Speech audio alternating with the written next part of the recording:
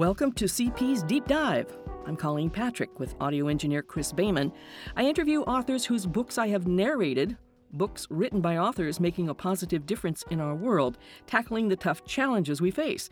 Today we're tackling one of the most important issues in American culture today, racism, and the history of racism from the inception of the nation now known as the United States. There's never been a time of equality among races, and there's never been a time that white people at large have not seen white as the superior and dominant race on the basis of being considered clean. And over the past couple centuries, many people now considered white were not previously considered white. How did that happen? I'm so pleased to be speaking with environmental historian and professor of sustainability studies at Pratt Institute, Carl Zimring, author of Clean and White, A History of Environmental Racism in the United States. In Clean and White, Carl takes us on a journey through the environmental racism that has been the earmark of race relations in the United States, starting at the beginning, reflecting on Thomas Jefferson's racist ideas, who simultaneously believed that equality for all races must be the goal to create the fruition of America's constitutional promises. Meanwhile, having 6 children with Sally Hemings, who was black. While some have referred to her as his mistress, she was more accurately his property. Her family had been inherited by Martha, Jefferson's wife. Where do racist ideas start? Environmental racism is an age-old theme of equating cleanliness with whiteness, including working in professions that clean, clothes, streets, sewers, and more, and cleanliness in living areas, to mention only a few. Clean and White outlines how social, economic, media, from news to advertising, political and cultural practices have enforced that notion, and in a sense, not allowing cleanliness to define any other race than white. I'll never forget Joe Biden, who would become his vice president, referring to Barack Obama as clean. Thank you so much for making time for Deep Dive, Carl. First, have I correctly and fairly characterized your book? Yes, Colleen, thank you for speaking with me. And if there's any way to devise a synopsis of this sprawling book, that is an excellent one. Thank you. Oh, thank you. How do you define environmental racism? Well, environmental racism, as I talk about in the beginning of the book, there is a history of what we usually think of as environmental racism, which is in the 1970s and 1980s, a number of communities of color responded to waste sites in their communities as being racially located. There was a very high-profile protest in North Carolina around a PCB dump. There were other protests in places like Chicago and Houston as well. And from there, in the late 20th century, a lot of activists started to define environmental racism as the shunting environmental burdens upon communities of color, often involving waste. And a lot of historians have looked at this late 20th century version of it. One of my goals with the book is to look at the deep history of the conditions that led to these environmental burdens being applied in systematically racist ways. And my initial inspiration for the book was actually accident. My first book is a history of scrap recycling practices in the United States from the end of the 18th century till the end of the 20th century. And as I was researching that book, it became unavoidable that the labor involved in handling wastes, at least in that particular industry, were non-native-born white Americans, however we would define white. And in fact, some of the sources that I looked at in there had come to the similar conclusions. There's a geographer in Chicago working in the 1950s named Gerald Gutenschwager, who was looking at the location of the scrap iron trade. And what he discovers is between the 1920s and the 1950s, the vast majority of these businesses are located in majority African-American neighborhoods. He's writing that more than 25 years before the term environmental racism becomes used. So the conditions for systematic environmental burdens are deep-seated in American history, and that was part of my goal in writing this book. Tell us about people who only decades ago, by the way, were not considered white and therefore clean, but who are today. Sure. Indeed. One of the fascinating things for me about being a historian is a lot of what we assume as being static and immutable in society has a history, that things change over time. I am by no means original or path-breaking in what I'm about to say. This notion that white identity is something that forms over time, and over the course of the 19th and 20th centuries, people who had previously not been considered white become white. David Rediger wrote a phenomenal book called The Wages of Whiteness, in how some working class people from Eastern and Southern Europe were not considered white in the late 19th, early 20th century, and then later achieved it, including often upward economic mobility. Nell Irvin Painter, phenomenal historian retired from Princeton, has a book called The History of White People, where she looks at how we first start calling people white. Because initially these racial designations based on color were not significant in American society, and that was a demarcation used to delineate settlers from African-born slaves and indigenous Americans. Prior to using the term white, we used Christian and savage in an attempt to delineate. That kind of broke down when it turned out a lot of African origin slaves converted to Christianity. How can you have a slave who's been converted to Christianity? Different types of justifications have to come through, and the biological justifications related to skin color and some other physical characteristics by the beginning of the 19th century become far more prevalent.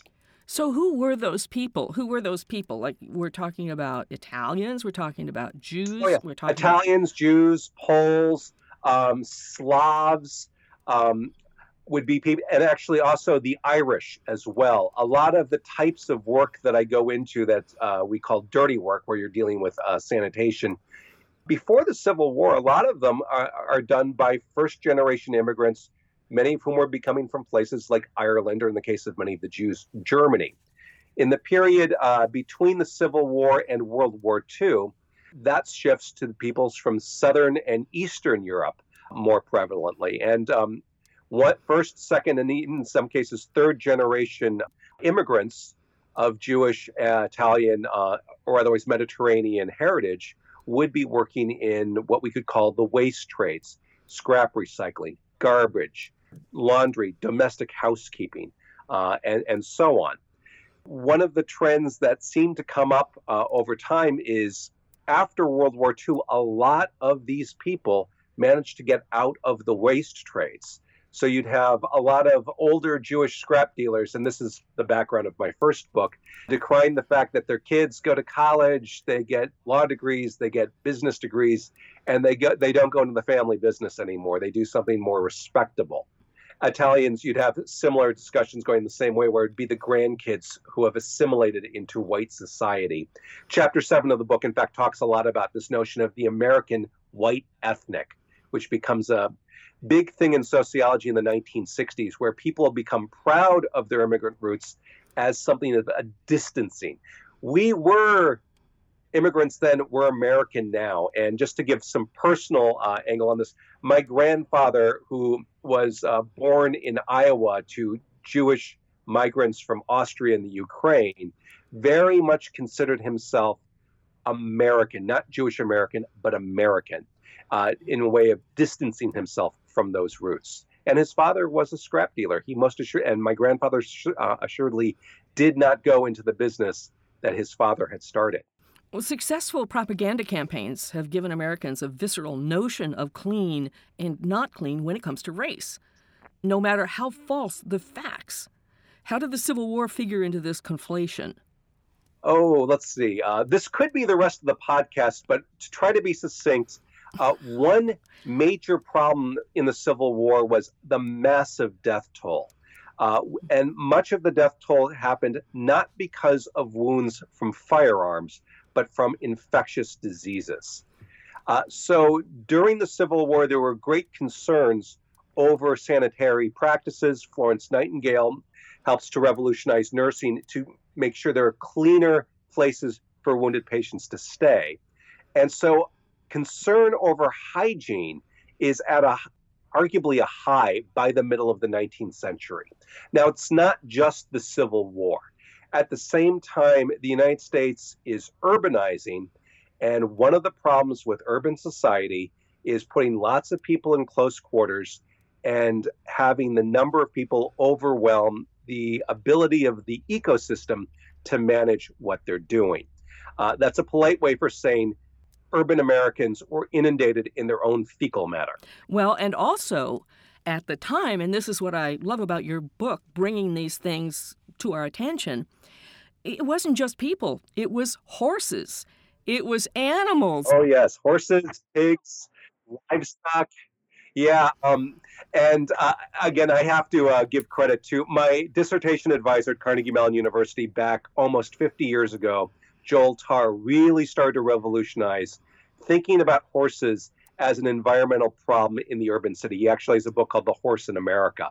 Not only did they poop and pee in the street, but they also died, and people would just leave them there. Carcasses were left in the street. And they were left there because horses are massive animals. It would take more than one human being to drag them out. And if you had... So one of the issues is humans were working horses to death in the American city. If anyone out there listening is a fan of horses and horse racing, you may know that a well-taken care of horse might live to be 25 years old right now. In a city like New York City in the late 19th century, the average lifespan of a horse was about 2 years because people were working them to death, hauling goods and services. The notion, the union, the Teamsters, the reason the Teamsters have the name the Teamsters is before they drove trucks, they drove buggies that were pulled along by horses. And in fact, the Humane Society, the roots of the Humane Society is in dealing with the issues specifically relating to horses. So the American city in the middle of the 19th century was a very dirty place where there was rotted flesh, there was lots of urine, and there was lots of fecal matter. And because of all of this, there were massive epidemics. I talk about a couple of them in the book. The one that I find most amazing is the yellow fever epidemic in Memphis in 1878, which was so grave, over 5,000 people died, that the charter for the city was actually revoked until it could be determined that it was a safe place to live. Urban life was very, very dangerous for the same reason that being a soldier in the Civil War was very dangerous. Infectious disease was getting much, much worse. And so concerns over hygiene elevated. This is the same time that you start seeing soap companies really proliferate. The advertising for hygienic products becomes far more common by the middle of the 1870s than it had been even 10 years earlier. And the racist advertising was pretty shocking.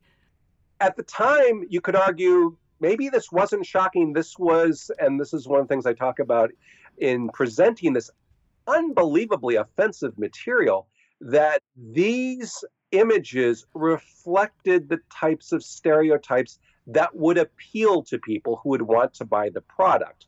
And some of them are extremely overt. Others are far more subtle in ways that one of my hopes with the book is if people read Chapter 4 and look at some of the advertising in Chapter 4, and they look at soap and detergent ads today, that they'll go, wait a minute, some of this is in more subtle ways stuff we are seeing here in the 21st century. And every once in a while, there are soap ads and cleanser ads that get in trouble for showing, say, a before picture with an African-American woman and an after picture with a redheaded white woman, and playing into the kinds of tropes that I show in the book. I realize I'm not describing this fully. The most offensive pictures that I discuss are ones where black skin is literally washed white by soap. And in some cases, it's not simply that the skin is equated with being dirty, but that, say, a young African-American child would be washed to become a blonde, blue-eyed white child. Those are some of the tropes that are not one or two ads, but dozens and dozens of them that have been preserved in the National Museum of American History. And a soap company only recently got in trouble for doing something like that. A couple of them, Nivea and Dove, both in the last 3 years have gotten into terrible trouble about these kinds of ads. And you'll see throughout the late 20th and early 21st century notions of the ancient Chinese secret detergent ads of the 1970s and 80s play into a stereotype of the Chinese being laundry and washer workers, which was a fact of American life when people were highly discriminated against in many different occupations. And so this was one thing that Chinese immigrants in the 1880s and 90s could do to make a living. And that endures into the late 1970s and 80s. Well, they're essentially successful propaganda campaigns to give Americans a visceral notion of clean and not clean when it comes to race. So let's talk about living areas, like your Chicago examples. Yes. One of the things, and again, part of the inspiration for the book was thinking of, well, where people are put in proximity to waste, if that's a definition of environmental racism, where are the roots of that? And one of the ways that I started to really think about what we mean by environmental racism kind of inverts some of how the history of this has been told. Just to give an example, one of the most important things that has happened in American life since the beginning of the 20th century is the hyper-segregation based on race of living areas throughout the United States. And a really good source for this is Kenneth Jackson's book, Crabgrass America, which I footnote a lot in my discussion of this in Clean and White. From a strong cultural argument where there were majority white, and you can put that in quotation marks, what does that mean exactly, neighborhoods that were forbidding people who were not white from coming in. This was done frequently at the beginning of the century through a tactic known as the restrictive covenant. Basically, restrictive covenant is this.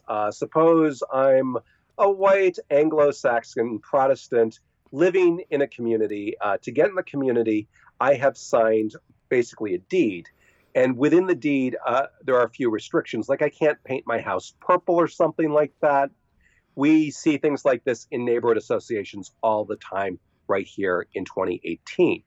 But one of the dimensions of that was I would have to sign to pledge that I would not sell my house or rent my house to someone who was African American. This was perfectly legal at the beginning of the 20th century. From there, these types of racist real estate practices grew into the point when the federal government starts getting involved in the housing market in the mid-1930s. It does so using these racist tropes. And this really matters after World War II, when most Americans buying houses are using federally insured mortgages. The country is set up from coast to coast with these residential mortgage maps. And in these maps, different areas could be designated as being really good bets for a loan that would be paid off in 25 or 30 years, okay bets, and then absolutely too risky for federal mortgage insurance, terrible bets. The colors used in these maps for the various areas will differ, but one of the most common things in it is the worst area, the high-risk area, would be red. And the definition of the red area is one single African American, or too many people of undesirable social mix, which could include Jews, could include people from Southern Europe, as well as Hispanics and African Americans. But one single African American in a neighborhood would basically invalidate the neighborhood from being an area where anyone could get a federally insured home loan. And of course, the banks got into this with the so-called redlining. That's the reason why the maps are red, is that any area where it's red, this is the notion of redlining. The banks are involved, the federal government is involved. And so the notion of, I live in New York City right now, and Harlem and Bedford-Stuyvesant were areas that were very middle class. and they have beautiful houses. They were also areas where African Americans, many of them, dentists and lawyers, middle class African Americans, lived. And in the period between the mid 1930s and the mid 1970s, the economic wealth in these neighborhoods was hollowed out because the property values went down. Why did the property values go down? Because the system we had developed was explicitly racist, so areas which would have African Americans were seen as undesirable by the market. This is not the free market at work. This is systemic racism. And therefore, they are forced to stay in areas that do not have good municipal cleaning services or whose water is contaminated. Indeed. Well, and the other nefarious thing that happens because of this is not simply that they're staying in places that have inadequate services, but because of the hyper-segregation as people who are considered white are moving to newer suburban areas, that the tax base stagnates, the infrastructure stagnates, and the services stagnate. So things actually get worse over time. For example, what happened in Flint, Michigan is those are systems that were very, very old and have been left to fester. The tax base had stagnated to the point that to save some money, the state-appointed manager said, we've got this old system on the Flint River. Let's use these old pipes and this old system to use it. And of course, they had not been used in decades, and they were completely unsuited for giving people healthy drinking water. So it's not only a matter of people were pushed into areas where the services were bad, but the areas where people were pushed got worse over time. And as that also happened, one of the things that happens in most of American life, there are some exceptions, Houston, Texas being a notable one, is metropolitan areas start zoning. And the idea of zoning, which really takes momentum after the First World War, is why would you have a school next to a factory, next to a residential area? Why not zone different parts of the city so that all the heavy industries in one place, all the noxious fumes, all the dangerous activities could be separate from a residential area?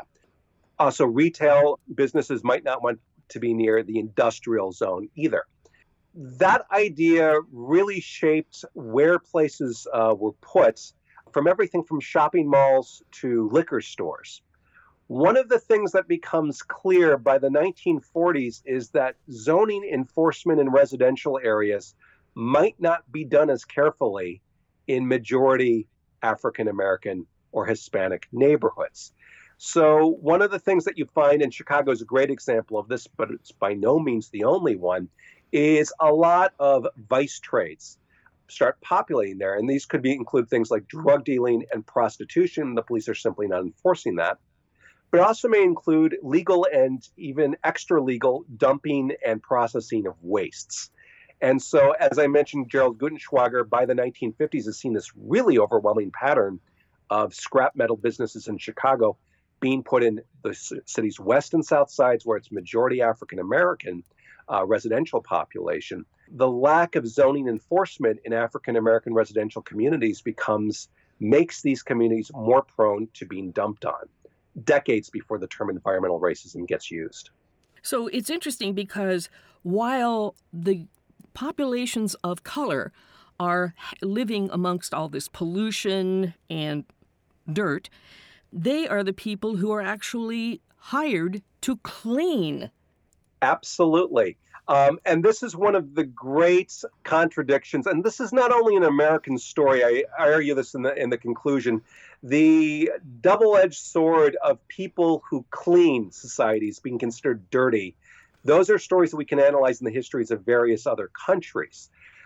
What's particularly galling in the American example is that you see people who had been exploited as slaves doing this work during slavery and then are pushed into this work after emancipation and stigmatized in part because of this. One of the reasons why I'm really grateful to you for narrating this book is I go into a lot of demographic data in the book, and I can sum it up basically as this. If you're looking at 1880, 1920, 1970, the people who identify as native-born and white in the census are far less likely to be in any of the cleaning occupations then they are representing the general population. Whereas people who are not, particularly African Americans and Hispanics, with Hispanics getting much more represented towards the middle and later of the 20th century, far more likely to be overrepresented as janitors, laundry, street sweepers, scrap workers, and whatnot than they are in the general population. Now, those people who achieve whiteness, like Jews and Italians, are overrepresented between 1880 and World War II, and then they drop in representation after World War II. So there is some movement going on there. And we have to consider the politicization of this because Dr. Martin Luther King Jr. was assassinated the day after speaking to the Street Cleaners Union in Memphis. And indeed, one of the reasons I really like teaching American history is, and we just had the 50th anniversary of Dr. King's assassination. It's often overlooked that the last campaign that Dr. King was on helping the public garbage workers, the public service workers, who were overwhelmingly African-American men, get the right to collectively bargain. A lot's enmeshed in there. These men were underpaid, had very dangerous working conditions, and in fact, the strike happens after two of the men are crushed to death in the back of a truck. And this notion that only African Americans were seen as fit to handle the garbage of Memphis gave it this dimension of environmental racism that really, I would argue, helps define what that movement eventually becomes. No one in the Memphis movement uses the term environmental racism, but there's this notion that there's civil rights and hazard involved. And the African American churches get involved in thinking about this as a human rights issue. These are the same types of rhetoric that get used 10 years later in Houston, 15 years after the Memphis strike in Warren County, North Carolina, where you have African American churches, also organized labor, getting involved and saying these people are shunted upon some of this most dangerous work in American society, and this is being done to them because they're Black. And that all comes together in Memphis, and Dr. King talking about how there's a sickness in the mayor and in white Memphis's treatment of these workers, and the fact that these workers are not treated with dignity. The phrase, all labor has dignity, was one of the defining aspects of the Memphis strike. The other one would be the slogan that they put on their placards, I am a man, which is to say, I am a human being. It was the Black Lives Matter kind of rhetoric of 50 years ago. You have to see me not as a walking buzzard, which is what a lot of these workers were called derisively by the people whose garbage they were picking up, but as a human being with the types of rights, responsibilities, and frailties that any other human would have. And why not treat them with respect and dignity? Consumer capitalism. Let's talk about that. Sure. We own so much. How do we deal with it? Because that has created a waste industry. Yeah. I mean, this is, I got involved with the environmental racism dimension as kind of a side bit of the work that I've always been fascinated by waste and how we define it and how we manage it. One of the things about industrial society is we've been able to specialize and develop systems to create more waste and manage it in one way or another, be it putting it in landfills, be it attempting to recycle it, be it incinerating it, be it just dumping it into other people's backyards. And the scale of this has gone up significantly since 1920.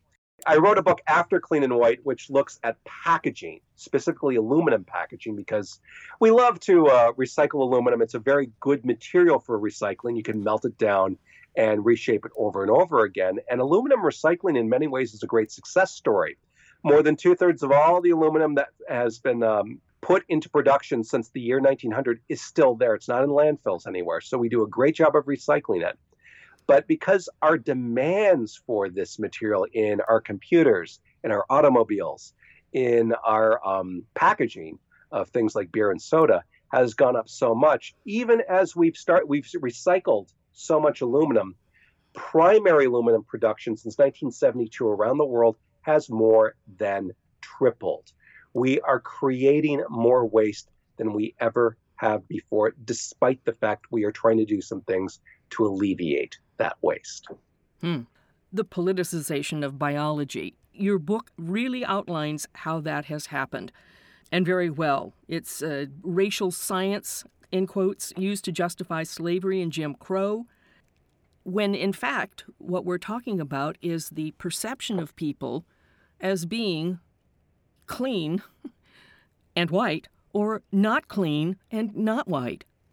Yeah, and one of the things that makes history useful for this is, and I tried to set this up in a way that may have been subtle in the first two chapters of my book. As you mentioned in your introduction, Thomas Jefferson definitely had some racist ideas. But one of the things that's interesting about looking at what he said and what he wrote is he was often contradicting himself. There's equality, but maybe not. And he never quite resolves that. And he's really working as an active political thinker at the end of the 18th century, and his presidency is the first decade of the 19th century. Because of the tensions over abolition, and as I mentioned, it's very difficult to make the Christian versus savages argument when you have lots of African-American slaves who have become Christian. And the notion, if you have this notion that all souls are equal, it's a moral atrocity to enslave a Christian. And so the abolition movement gains in moral fervor between Jefferson's presidency and the Civil War. And so the justification for slavery starts to harden. I wanted to make the contrast between Jefferson being a bit conflicted to John C. Calhoun, who had no conflicts.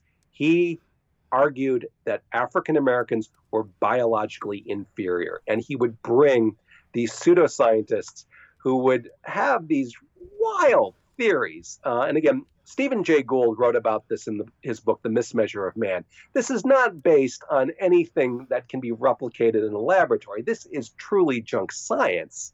But some of these theories would be, okay, these people we've been enslaving, these black people, are physically weaker, more anemic, inferior, or conversely, they might be these strong monster creatures who may threaten and pillage our countryside. You know, pick a lane. Are they stronger or weaker? And that was never quite done. But one of the things that Calhoun advocated was bringing these types of theories into respect in the halls of Congress, and as vice president, he brought them to Washington, D.C., simply because his interest was to keep slavery going at a time that most of the world was abolishing it. He wanted the United States to keep slavery, and if there was a physical, scientific justification for it, great. And of course, one of the terrible legacies of that is emancipation does happen due to the Civil War.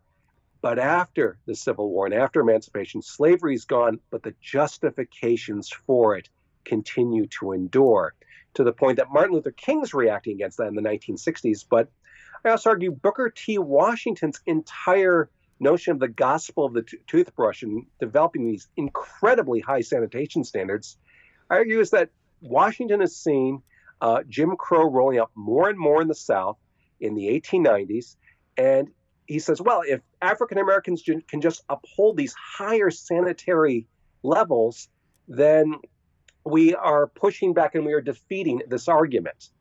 The problem is the argument was never initiated in a truthful way in the first place. No. And though the Tuskegee Institute and the various other historically black colleges and universities, including the technical institutes across the South, developed these incredibly, fantastically rigorous sanitary standards for the body and for the household, the rollback of the vote, the increase of lynchings, the increase of separate but equal physical space only continued to grow. It was all built on a lie, and the lie continued to proliferate regardless of what evidence was put in to refute it. Much like some of the racist rhetoric in the early 21st century that we're dealing with today, based on lies, but still leading to an informing policy despite that. All I can say is propaganda works. And thankfully to you, Carl Zimring, author of Clean and White, A History of Environmental Racism in the United States, there is pushback. Thank you so much for joining us for CP's Deep Dive. You are making a difference. Join us for our next CP's Deep Dive, when I'll be speaking with another author of a nonfiction book I've narrated who is making a difference. Thank you so much for listening. I'm Colleen Patrick with audio engineer Chris Bayman. Chris also composed and performs our theme song. We record at Bayman Studio. To contact us, Chris is at baymanstudio.com. I'm at colleenpatrick.com. Let's make a difference.